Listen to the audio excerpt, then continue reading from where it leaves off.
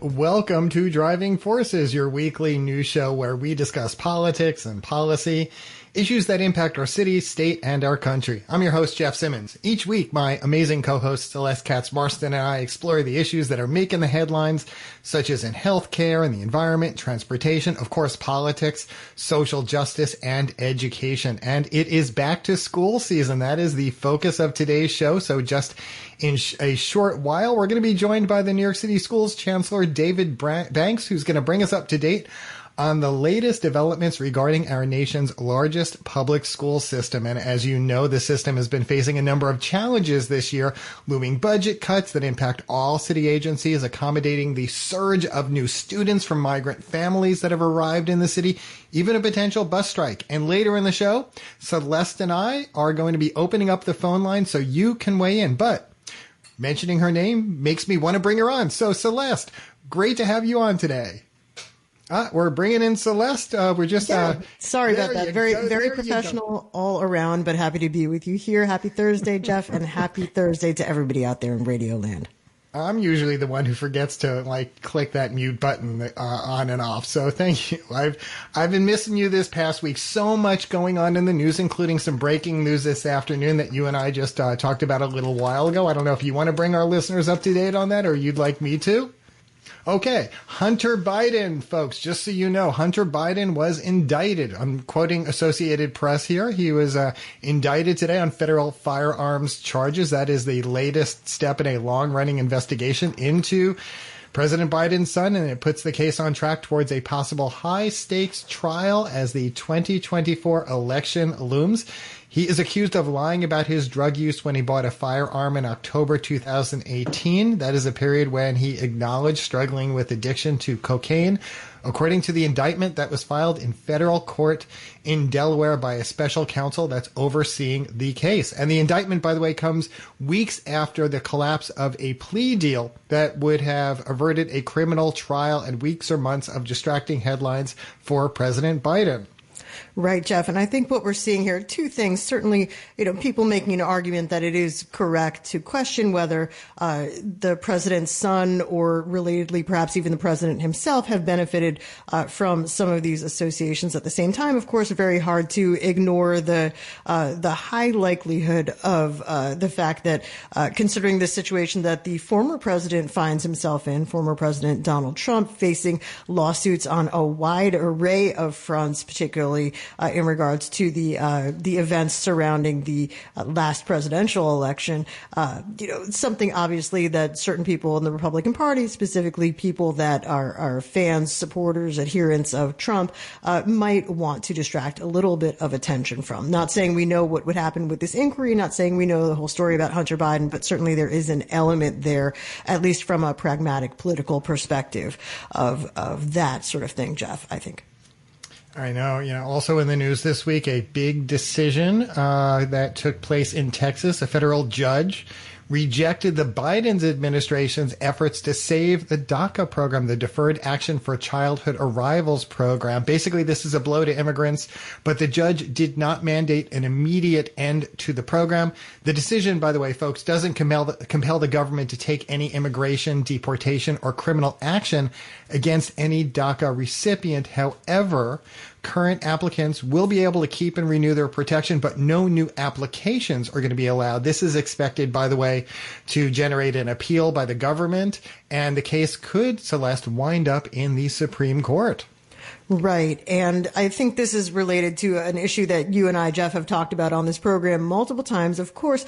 And of course, DACA recipients, these people are in a very different situation, but certainly the situation with migrants flooding into the United States continues. And now we are seeing, and I'm sure you've seen some of the same coverage, it is not just New York City that is dealing with this. It is not just New York State that is dealing with this, but communities now surrounding major cities, and the communities surrounding them now trying to figure out how can they support, where can they house, how can they feed people who are coming in and taking the opportunity to move to these states, at least temporarily, under right to shelter laws. So again, you really have sort of not only a political, but a philosophical and a financial struggle that's going on there with welcoming people in, at least temporarily, people who are in many cases asylum seekers who are trying to get out of countries where they are facing extraordinary poverty, high crime rates, political unrest, and so on. And so I think this is becoming much more widespread. New York City does not need to feel alone in this,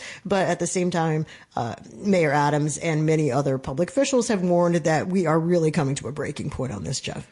Yeah, and one of the big developments, Celeste, that's been happening this week is there now seems to be some movement, but at the same time friction over issuing work permits to asylum seekers, because what's happening in the state here is Governor Hochul is now, I'm saying now because there's been a lot of criticism about how slow she was to move on this issue, but she's now saying the state is considering how to issue these work permits to asylum seekers so they could basically circumvent the lengthy amount of time it takes to get permits on a federal level. But the White House basically pushed back on this earlier this week. They responded by saying this is clearly their bailiwick and, to quote, not something we should encourage the states to pursue. So in one area, by the way, Celeste, that's being severely impacted by the number of migrants who are coming to the city is our public school system, which is accommodating, if I have that number correct, it's about 20,000 migrant students. Many of them have been living in temporary housing. So that brings us to today's topic, the start of a new school year. Just a few days ago, the mayor announced that all agencies are going to have to submit plans for the first of 3 rounds of budget cuts. That includes the Department of Education, and the cuts come as the city basically deals with the surge of asylum seekers. Now, the mayor has said that such cutbacks are on the table if federal and state officials do not provide additional funds to aid with New York's migrant population. But again, this comes as the city is about to also reach the expiration of billions in COVID-19 relief funds that supported some signature programs like the free summer school program, Summer Rising. So the school's chancellor, David Banks, already warned that there would be difficult decisions ahead. And at the same time, as this new school year has begun, his sweeping new literacy overhaul has begun, and the system's also been facing a potential of a bus strike. So let us bring him on. Schools Chancellor David Banks, welcome back to WBAI's Driving Forces. Certainly my pleasure to be here. Thank you so much for having me again. Chancellor, new school year underway, only a few days into the new school year. Share with us some of the key challenges and priorities that the school system is facing as students return more fully to in-person learning. Well, certainly the challenges are really around the resources that we have to deal with as relates to the potential budget cuts that are coming. We've got the issues around the migrant students, and it's not the students themselves that pose a real challenge for us. It's really just the resources that we need from the federal government, as you can hear that playing out in the news on a daily basis with the mayor.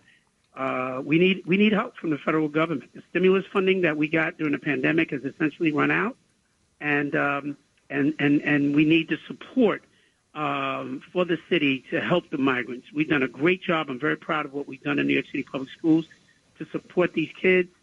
We welcome them with open arms. In fact, that's what we call it, Project Open Arms. And any child that shows up on our doorsteps, we're going to do everything we can to be very supportive. That being said, here are the priorities that we have, Jeff, and I call it bright starts and bold futures. We're going to teach our kids to read. 51% of the kids in New York City Public Schools do not read on grade level. 64% of black kids and 63% of Latino kids in New York City Public Schools don't read on grade level. But this has not been just a city issue. It's a national issue. 80% of the kids in Chicago don't read on grade level. 91% of the kids in the city of Detroit do not read on grade level. And that's not because it's certainly not the kids' fault. And in many ways, it's not even the teacher's fault. We have been using a flawed playbook for years with respect to how we teach kids to read. And for a long time, you've heard about something called balanced literacy. It's a very progressive approach to the teaching of reading. I think it was well-intentioned, but it absolutely missed the mark. So we're going back to a more old-school approach based in what we call the science of reading, which for a lot of people simply means it has as its basis phonics. You know, for years, we have not really even been teaching phonics, how to decode words in our school system. A lot of people are shocked when they hear that. It's like building a house and starting on the second floor. That is my number one priority, Jeff. We're going to teach the kids how to read, and then we're going to create career pathways so the kids can have bold futures. And that engages the business community and so many others to make sure we're really preparing kids for the jobs of these emerging industries that are happening each and every day.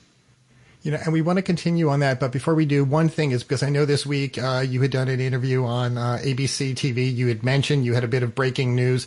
The state was releasing test scores for our schools this week. You said it's really, really good news for New York City public schools. Can you elaborate on that and share with our listeners how we did?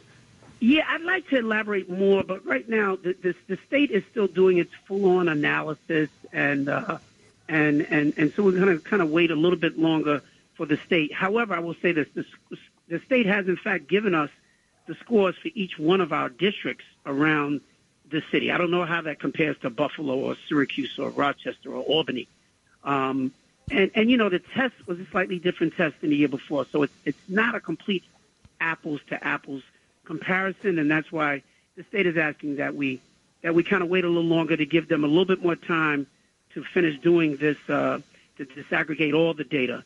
But all the indicators that we have show us increasing in math and science. I'll leave it at that for the moment. Math and ELA.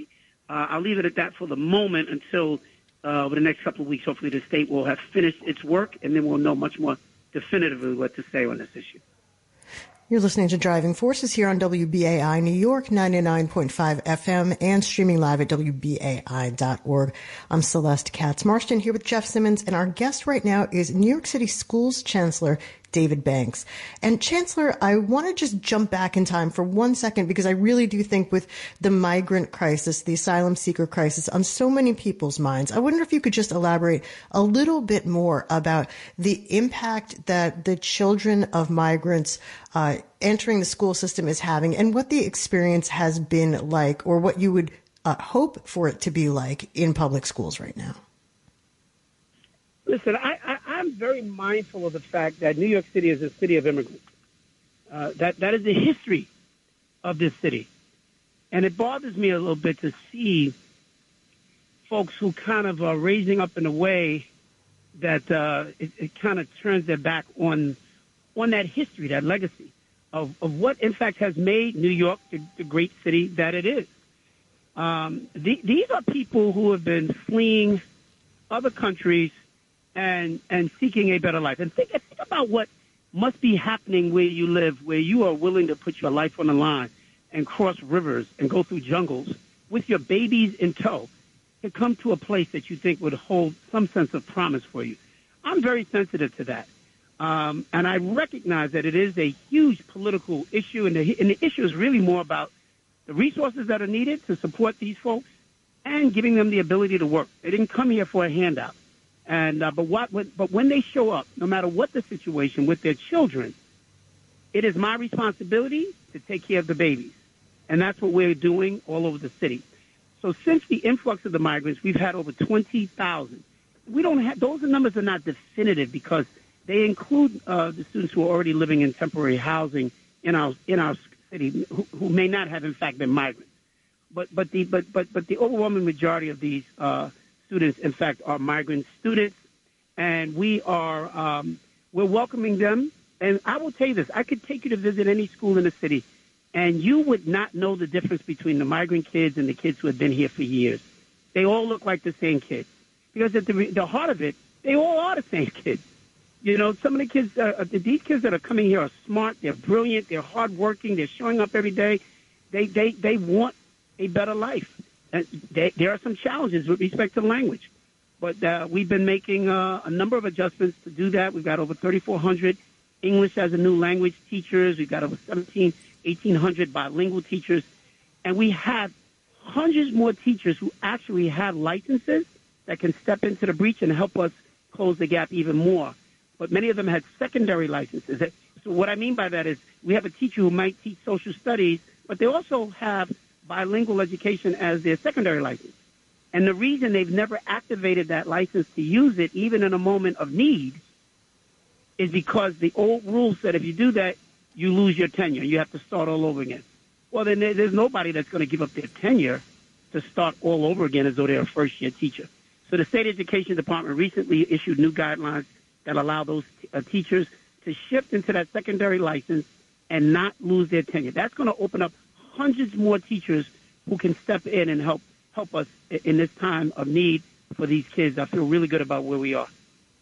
And I definitely hear you on some of those issues and some of those motivations, Chancellor, being the daughter of an immigrant myself. I'm wondering if you want to take just a moment right now to let people know, what do you think the school system needs right now in order to better care for and accommodate these kids who are coming into the system? Obviously, they are not choosing to be here in most cases. They are being brought here by their families, by their parents who are coming out of various, sometimes desperate situations. What would help the school system right now in dealing with that crisis? First of all, it starts with a spirit of compassion, true compassion, and we are seeing that. I'm not blinded by some of the scenes that we see on TV as though that is representative of what's happening all over the city. What's happening all over the city are people, parents, local businesses, who have wrapped their arms around these kids and have said, we recognize the challenge and in so many cases the trauma that these kids have gone through, and that folks are leading with their heart and they're helping. They're leading food drives and clothing drives as the winter season hits. I mean, if you really wanted to see New York City at its best in our public schools, I offer you this as an example. So it's not what you might necessarily see on the news, but all across the city, people are doing their part. Now, that being said, we don't want to overwhelm any one particular school with too many brand new students, and that school does not have the capacity to accommodate them. So we're making sure this year that we're moving and spreading the kids around a little bit so that, if you're a mom and dad of a migrant family and you got a child in the first grade and there's a local school that's right up the block, that's where we want to place you. But if that school is filled to capacity, we're going to move you a little further away because we don't want to overwhelm that one particular school. The bigger issue is that we need the federal government to put up the funding that's going to help us to do this, because it's not simply what's going on in the schools. It's the housing. It's the health care. These are the things that the mayor is talking about. We're talking about upwards of $12 billion. So the mayor has love in his heart for these kids and for their families, but he's been simply saying to the federal government, you can't expect for New York City to shoulder all of this ourselves, because those dollars, those billions of dollars, have to come from somewhere. And so I stand shoulder to shoulder with him on that. And Chancellor, you had mentioned before, and I did as well in the intro, about COVID-related funding that's inspiring. COVID is top of mind right now. You had said this in a recent, conversation you had with reporters. It remains top of mind for many families. Can you talk a little, given that we're seeing increased rates of COVID cases right now, what the system is doing to allay any concerns that parents or teachers, that staff might have about how the system is going to be able to address this in this current school year? Yeah, I feel good about where we are. Listen, we're seeing a little uptick. It's not a major uptick, and it's not actually even surprising. And as we begin to go into the winter season, it's historically, it's the cold and flu season anyway. And then it's just because somebody starts coughing on doesn't mean they've got COVID either. So I would just continue to remind families to follow all the protocols that have been laid out by the Department of Health. They offer up the guidelines for us around ensuring that your kids get all the vaccinations that are appropriate for them and for their age, and are consistent with your own values as a family. If any family decides that they want their child to get a mask, all you simply have to do is request one, and they can certainly get that. We've got all of our air purifiers in our rooms up to speed and ready to go. We feel good. The hardest part of this has happened for us already, and we've learned a lot in the process. We will continue to be guided by the science and the direction of the Department of Health federally, and certainly here in New York City, on what we should be doing. So we're paying attention, but we feel really good about where we are right now. And I want to also bring up the other topic I mentioned right before you came on the show today, which is about the mayor imposing budget cuts, because, I mean, it's not just with the Department of Education. It was all city agencies. There are going to be 3 rounds or 3 potential rounds of budget cuts, including the first ones that would take place in November, if I'm correct. This is going to lead to some very difficult decisions. Where are you looking at? Where should, because everyone's going to be wondering what's going to get cut, how it's going to impact them, whether they work in the system or whether their kids go in the system. Where are the areas you will look at to determine where you can cut? Jeff, this is the stuff that's keeping me up at night. I'm not happy. There's no commissioner in the city right now that's happy. Because we will all be affected. The entire city will be affected. The mayor has a legal responsibility to balance the budget, and in order for him to do that, we're all going to have to suffer to some degree. Every city agency. Now, New York City Public Schools represents 1/3 of the city's budget. So anytime that there are cuts, they are significant, and parents are never happy. Community members are never happy about any cut at all to public schools. And I'm not happy about it, right? But I've got to deal with the reality that if this is what I'm charged with doing. So we are grappling with the numbers right now. I don't have definitive answers, but I will tell you, everything is on the table, from your favorite program that we have in our school to after school this and that. All the things are on the table. The one thing the mayor said is not on the table right now are layoffs. And so no teachers will lose their jobs. None of our educators are going to lose their jobs. And we're always looking to cut the fat of our bureaucracy. But there's only so much fat that you can cut when you're talking about 15% cuts. Those are very, very, very significant cuts. 5% in November, 5% in January, another 5% perhaps in March, April. I mean, those are tough. Those are very, very tough.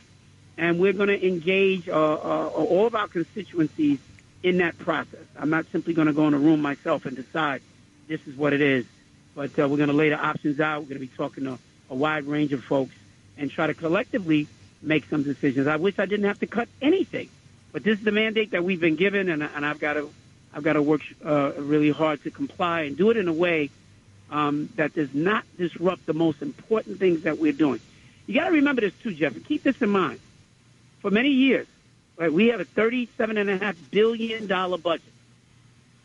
A huge percentage of that goes to costs that we really have almost no control over. We got to feed the kids, right? We got to open the schools. We got to pay for the heat. So there are a lot of fixed costs that are already there. But the things that we do have autonomy and some real flexibility, we're going to try to be as responsible as we can, but also remembering that even with all of these, with this big budget, we still were not teaching our kids to read. So I'm very focused on getting it right. And unfortunately, there are going to be some programs that are absolutely going to be cut. There will be no way around it. Schools Chancellor David Banks is our guest right now here on WBAI's Driving Forces. Chancellor, I know Jeff had asked you a few moments ago about COVID. Obviously, people are going to be taking some precautions, I hope, in terms of boosters and masking and so on when it's necessary to protect their safety. I'm wondering if you could talk more broadly about any other safety measures that are going to be implemented this school year, what you're doing to keep kids safe. Obviously, we just saw a real bad situation out in Pennsylvania, for example, this escaped fugitive. That was an extreme case, but kids being kept out of schools, people staying in their homes. What can you say generally about anything new that the city is doing or re-upping to keep kids safe while they are in school? So one of the first things we're doing is the door locking system, which is really designed to keep bad guys out of our schools.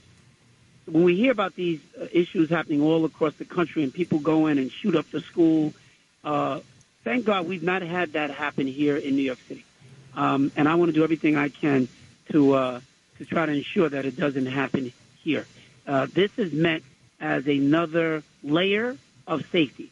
And so essentially, once the kids are in school to start the day, we're going to lock that front door. Nobody will just be able to simply walk into the school. And there's a camera system. You press the bell. And the school safety agent at the front desk, you'll identify yourself, no matter who it is, And if you've got a reason to be there, you will be admitted. And if you don't, and we get a sense that this is somebody who really shouldn't be there, we'll be able to address it further out from the school as opposed to inside the school. Just last year, my first year as chancellor, we had a person who was released from a mental institution, and within moments of being released, walked into the school completely deranged and could have caused all kinds of damage. The principal of the school and the school safety agent were in a full-scale fight with this person before the police could even come. And this is a school that has, I think, pre-K all the way through second grade. These are our youngest babies. No, there's no telling what could have happened. What we're trying to do with this camera and door locking system is to ensure the safety of those babies. So we're starting out with all of our elementary schools first. We have 744 elementary schools in the city of New York. We've already done over 100 schools, and we're doing dozens a week until we reach the 744. We'll be finished by the spring, and after that, we'll do the middle schools and the high schools. This time next year, we have this conversation. Every school in New York City will be fully outfitted with that. In addition to that, we've increased the number of school safety agents. At its high point, they had over 5,000 school safety agents. When the mayor and I came into office, we were just a little over 3,000. We had lost a lot during the pandemic. We are over 4,000 now and still climbing. So we want to make sure we get the school safety agents back in place. And the final thing I will tell you is that we've launched something that we call Project Pivot. That launched last year, and now we've expanded it. We're up to over 250 community-based organizations that are in some of the toughest neighborhoods in the city, where we've really engaged people who are from those communities to help us mentor kids, to help provide safe passage to and from school, to be an extra level of support for the principal and the teachers in that school. We're really excited about it. We think we got some good results. We're going to continue to expand on that work. When we say the mantra that it takes a village to raise a child, Project Pivot represents the village also participating in this process. And the final word I would say is that to all parents who are out there, we ask you to reach out to your school principal. Offer up yourselves when possible to be there in the morning, even for a few minutes after school at dismissal, just to keep your eyes open and ensuring the safety of all of the kids, not just your own child, but all the kids, because at the end of the day, they're all our kids, and it's all not simply the Chancellor. So, Chancellor, I know we're going to have to wrap in about a minute or two. I want to throw in a very quick question just to give us a very brief update on the potential for a bus strike. I know if parents are listening, they're very concerned about this. Yeah. Fingers are still crossed. They are negotiating around the table. It's important for parents to know we are not a direct party here. Our buses that take our kids to and from school are essentially contracted vendors that we work with who provide this service. And then these drivers have their own union. And so it's essentially a dispute that's happening between the union as well as these contracted vendors. Now, we certainly have a say. The mayor has met with, I have spoken with folks. We've got people at the negotiating table right now on a daily basis, round the clock. We're working really hard to avert this. A bus strike would be very messy. Period, point blank, end of story. Nobody wants it.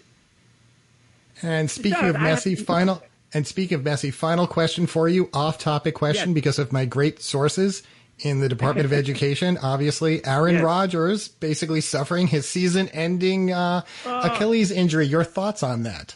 I'm devastated. Are you kidding me? I work really, really hard all week. And on Sundays, I go to church, and then I come back and I watch football for the rest of the day. That's how I relax during the football season. I'm a huge, huge, huge New York Jets fan from the early days of Joe Namath. And we finally had a great quarterback that was going to take us to the Super Bowl. And in the very first quarter, he got hurt and is lost for the season. So I'm devastated. I'm certainly hopeful that they can figure it out. And but it was tough. We won that game, by the way, in overtime. But I feel really bad for Aaron Rodgers. I feel bad for us as Jet fans, and I'm going to try to keep hope alive. But it's tough. I'm sorry to hear that, Chancellor. I wonder if Aaron Rodgers is wishing now that he had in fact gotten that job hosting Jeopardy instead of taking this new chapter in his football career. But we do want to thank you so much for coming back on the show. You've been great about joining us here on WBAI, and we do hope to have you back real soon. Wishing you the best for a happy, healthy, and productive school year. Thank you so much, and to your listeners. We're going to teach the kids to read. Keep reading with the kids. Keep reading, keep reading, keep reading. Thank you so much. Thank you. You are listening to Driving Forces here on WBAI New York, 99.5 FM, and streaming live via WBAI.org. I'm Celeste Katz-Marston here with Jeff Simmons every Thursday at 5. And we hope you really enjoyed that conversation. We try to bring you really great guests, really meaningful guests who can tell you something about the way we live, the way this city works, how our kids are doing. I think the epitome of that kind of guest is Schools Chancellor David Banks. Thank you, Jeff. I want to give major props specifically to Jeff for making that happen. And, education is one of these topics where listeners call in. We are going to be opening the phones in the second half of the show. That's coming up in just a minute. But of course, we do have to ask you to think about this question. Why do you listen to WBAI? Is it because you want to get a unique, different perspective on politics, society, education, social justice, perspective you can't get anywhere else? Do you listen for a particular show? Hopefully it's Driving Forces. Do you listen for particular topics that are covered in a different way by this station than you can get anywhere else in the city? So what does this station mean to you? And if you are one of the many, many people in New York City and beyond who've listened to this station over the last more than 60 years, something must be resonating with you, right, Jeff? Yeah. Yeah, it's just, I think about the people that I meet on the street, that I meet at the farmers market here in Jackson Heights, and they tell me why they listen to WBAI. There are specific shows they mention, specific hosts that they mention.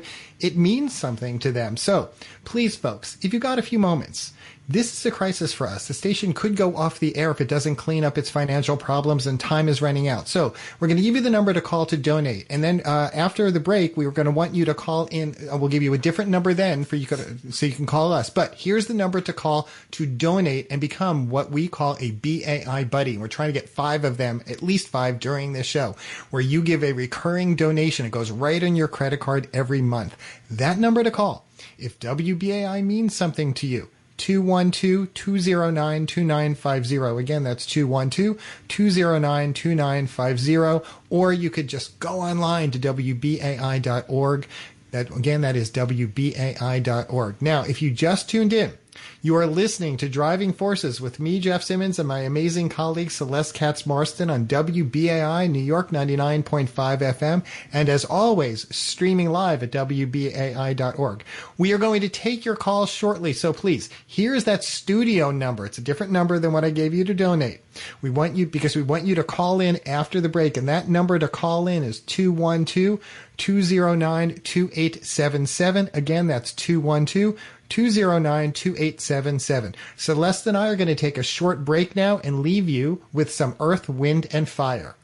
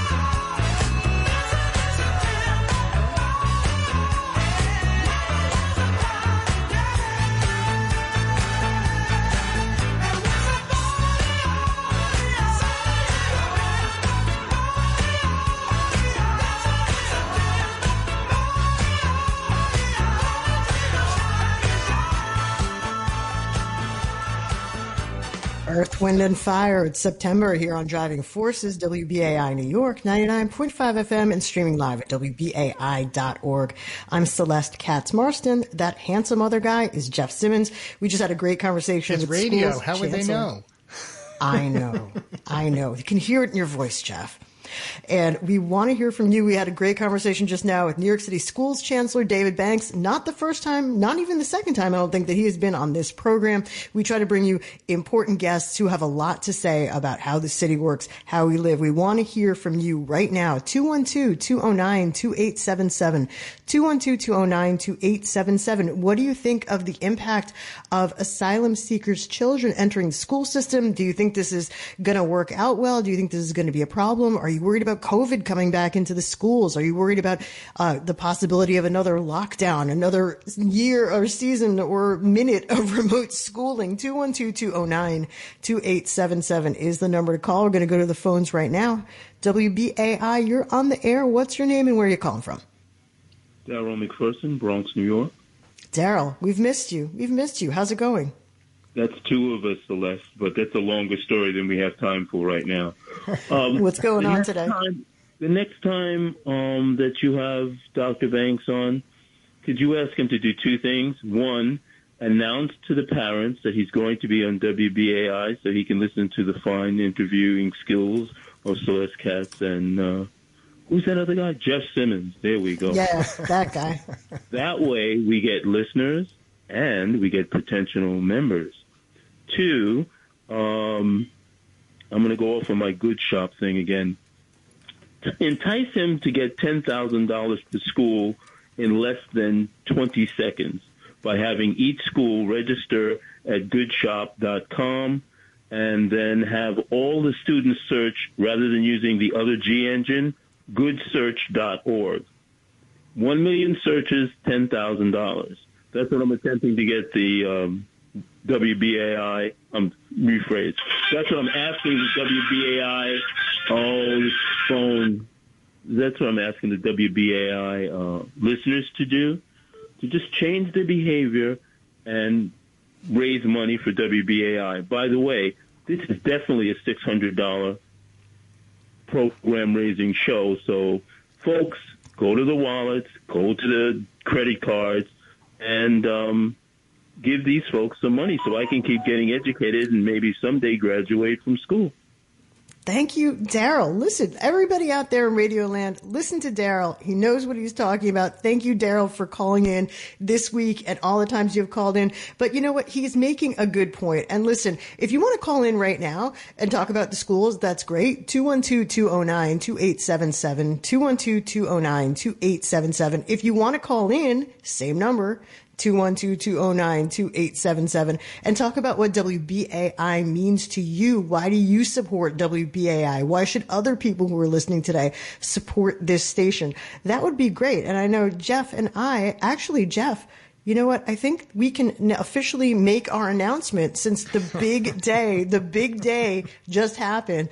Jeff and I want you to know that we have been together on the radio for 5 years. We have just passed our 5-year anniversary of Driving Forces here on WBAI. Jeff, how do you feel about this major milestone in our lives? I've been shopping for something wooden for you because I think of the 5-year anniversary, it's supposed to be wood, but I don't know if you need another chair in your house.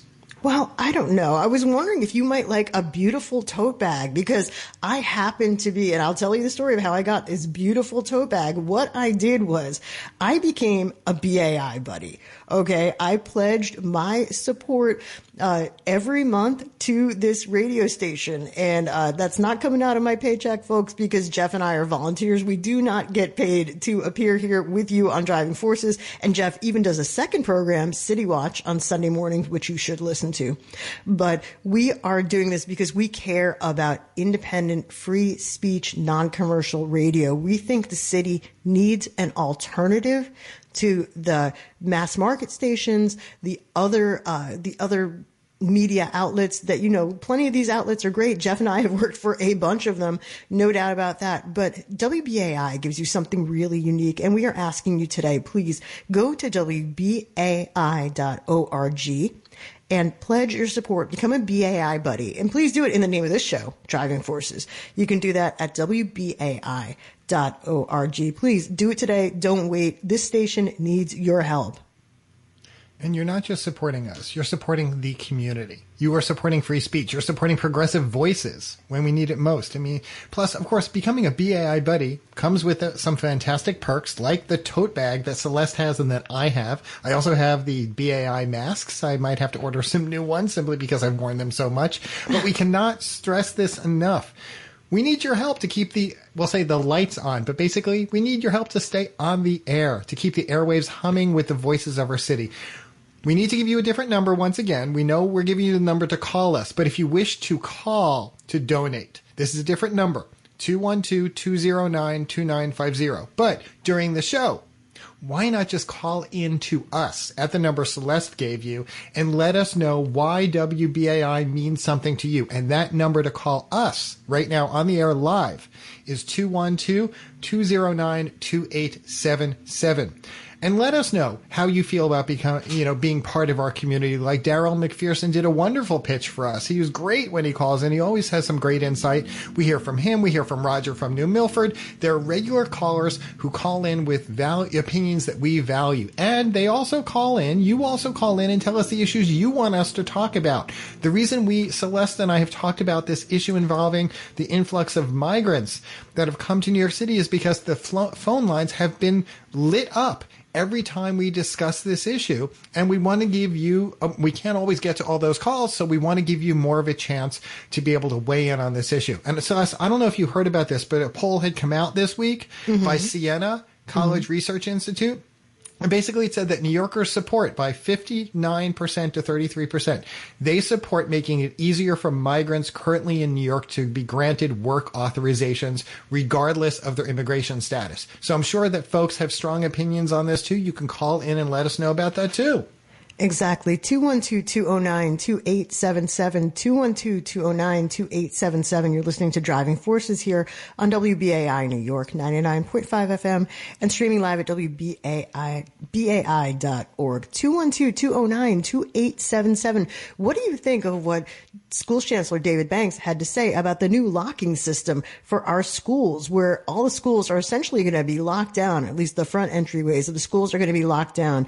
Do you think that that's the appropriate thing? Is it too little? Is it too late? Is it too soon? I mean, how do you feel about having these kinds of security measures in public schools? These are public gathering places. But he did tell what I thought was an incredibly shocking story about somebody experiencing profound mental illness, it sounded like, or at least having some sort of a mental health episode, coming into the school and straight up brawling with school staff, and how that could have ended.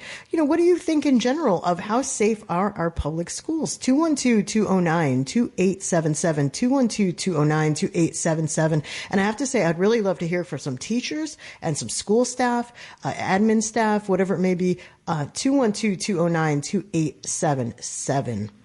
Or some students. Yeah, or some students. Students, we love students. So, and this is part of what makes WBAI unique. We make time for you. We are not just talking at you. We are talking with you. 212-209-2877 is the number to call, and we are ready to speak to you. But we really try to make this a community experience, and we really try to bring on guests that are interesting for you to listen to, but also to interact with. We can't promise that every guest is going to be able to take your calls directly, but we do want to hear from you. And I think that's one of the things that makes WBAI very, very unique. And that's why we really need you to support this station. Listen, I'm going to give it to you straight. I mean, you know, we do support community radio. We support independent media. We support free speech, all those things. But you know what? I'm going to say it flat out. This station needs money. This station is going to go broke, and the station is going to go off the air. They're going to sell the license. There is not going to be any more WBAI. More than 60 years of history of making an impact in New York will go right in the trash. Will go on some dusty shelf, some archive department of some library, and that'll be it. And there will not be this outlet on FM radio for people to get out there in the community and talk to each other and talk in a way that their elected officials, their neighbors, their friends, the decision makers in this community are going to hear them. And it really does not take long to support us. Trust me, I've been on the phone with, I almost mentioned certain companies, let's say with a cable company or with a phone company, how long it takes me where I'm pulling out my hair to get something resolved. This is only a minute or two of your time to be able to go online at WBAI.org, just plunk in some information. You'll get the tote bag. Most people, by the way, give $15 or $20 a month as BAI buddies. That helps us. That helps not just this show, it helps the station because we are counting on you. So please take a few moments, go to WBAI.org today, stand up for free speech radio. Now, I want to give you that phone line again if you want to call in right now on the show and weigh in on some of the topics that Celeste had mentioned. That number is 212-209-2877, 212-209-2877. And Celeste, you were talking about that with the lockdown procedures at the schools. I have not had this happen recently, but I have over my career here in New York City been stunned actually when I've been able to just walk into a school and I find myself approaching people. Where's the front office? It's not been that front door because if you go in the front door, you find school safety. But I've actually had this happen where I'm like, I just walked into this school. I have a reason for being there, but amazed that no one stopped me. And I'm the one approaching someone saying, how do I get to the front? Where's the principal's office if I'm going there? So that's why I'm kind of happy to hear something like this. And hopefully it gives a level of comfort to parents, teachers, staff, students, that they know that there's this new security measure that's been implemented. Yeah, for sure. And I mean, Jeff, and you are an alum of the New York Daily News. When I worked there, I covered schools for a period. Mostly I did cover politics. I covered crime. I covered Queens, started out in the Queens Bureau. But yeah, when I was covering schools, you do find an incredible variation. Some schools are very strict about it. Some schools, make sure that every entranceway is covered. But other schools don't do that. And is it because they don't have the capacity to do it? Is it because it's not a priority? Is it because somebody was out sick that day? I mean, it could be a lot of different things. And I'm not here to cast aspersions on a particular school because I'm just not in a position to do that. And that's not what this show is about. But rather, the bigger question is, how safe are our kids? Do you feel like your kids are safe in the schools? Do you think the schools are a lot different than when you attended public schools in New York City? 212-209-2877, 212-209-2877. And again, these are the kinds of conversations that we want to keep having. Jeff is right. When we spoke about the migrant crisis, that, the phone lines were obviously blowing up. People had a lot to say. We're going to go back to the phones right now. Again, 212-209-2877. I'm going to try to get to as many calls as we can. 212-209-2877. This is WBAI New York. Going back to the phones, WBAI, you're on the air. What's your name and where you're calling from? Yes, hi. This is Arnold from Queens. In regards to the lockdown, hi, how you doing? Just to let you know, I am a member of BAI, and it's crucial that, if your membership is up, please renew it because, this is an invaluable source of information. Now, regarding to the lockdown, basically, I think that's a little extreme, but on the other side of the situation, we don't spend enough time and effort in trying to improve the mental health situations in the city, if not the country, because in New York City, you have a couple of mental hospitals that have been closed down. So nothing is really being done to address mental illness. And number two, because I'm a school bus driver, they need to stop the privatization of these school bus companies because these school bus companies are exploiting the school bus drivers. Because how can you expect to work 10 hours a day and bring home $800 a week after taxes? In New York City, that's unconscionable. So, New York City school bus drivers are people too, and we deserve a living wage. Thank you for taking my call.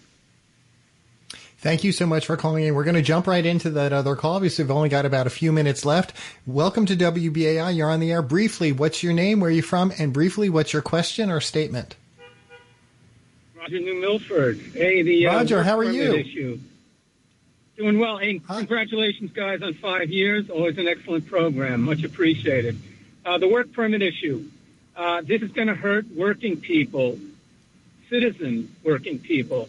It's a question of supply and demand. If there's a big pool of labor, I know these contractors, a lot of them are going to go with a low number. Secondly, I keep coming back to this. It's a resource allocation question. How many people are going to come into the city before it starts taking away from the city residents, the regular city residents? The mayor has mentioned this already, the impact on the budget. This thing has to be controlled, guys. It's got to be done legally. You just can't have an open border. Thanks again.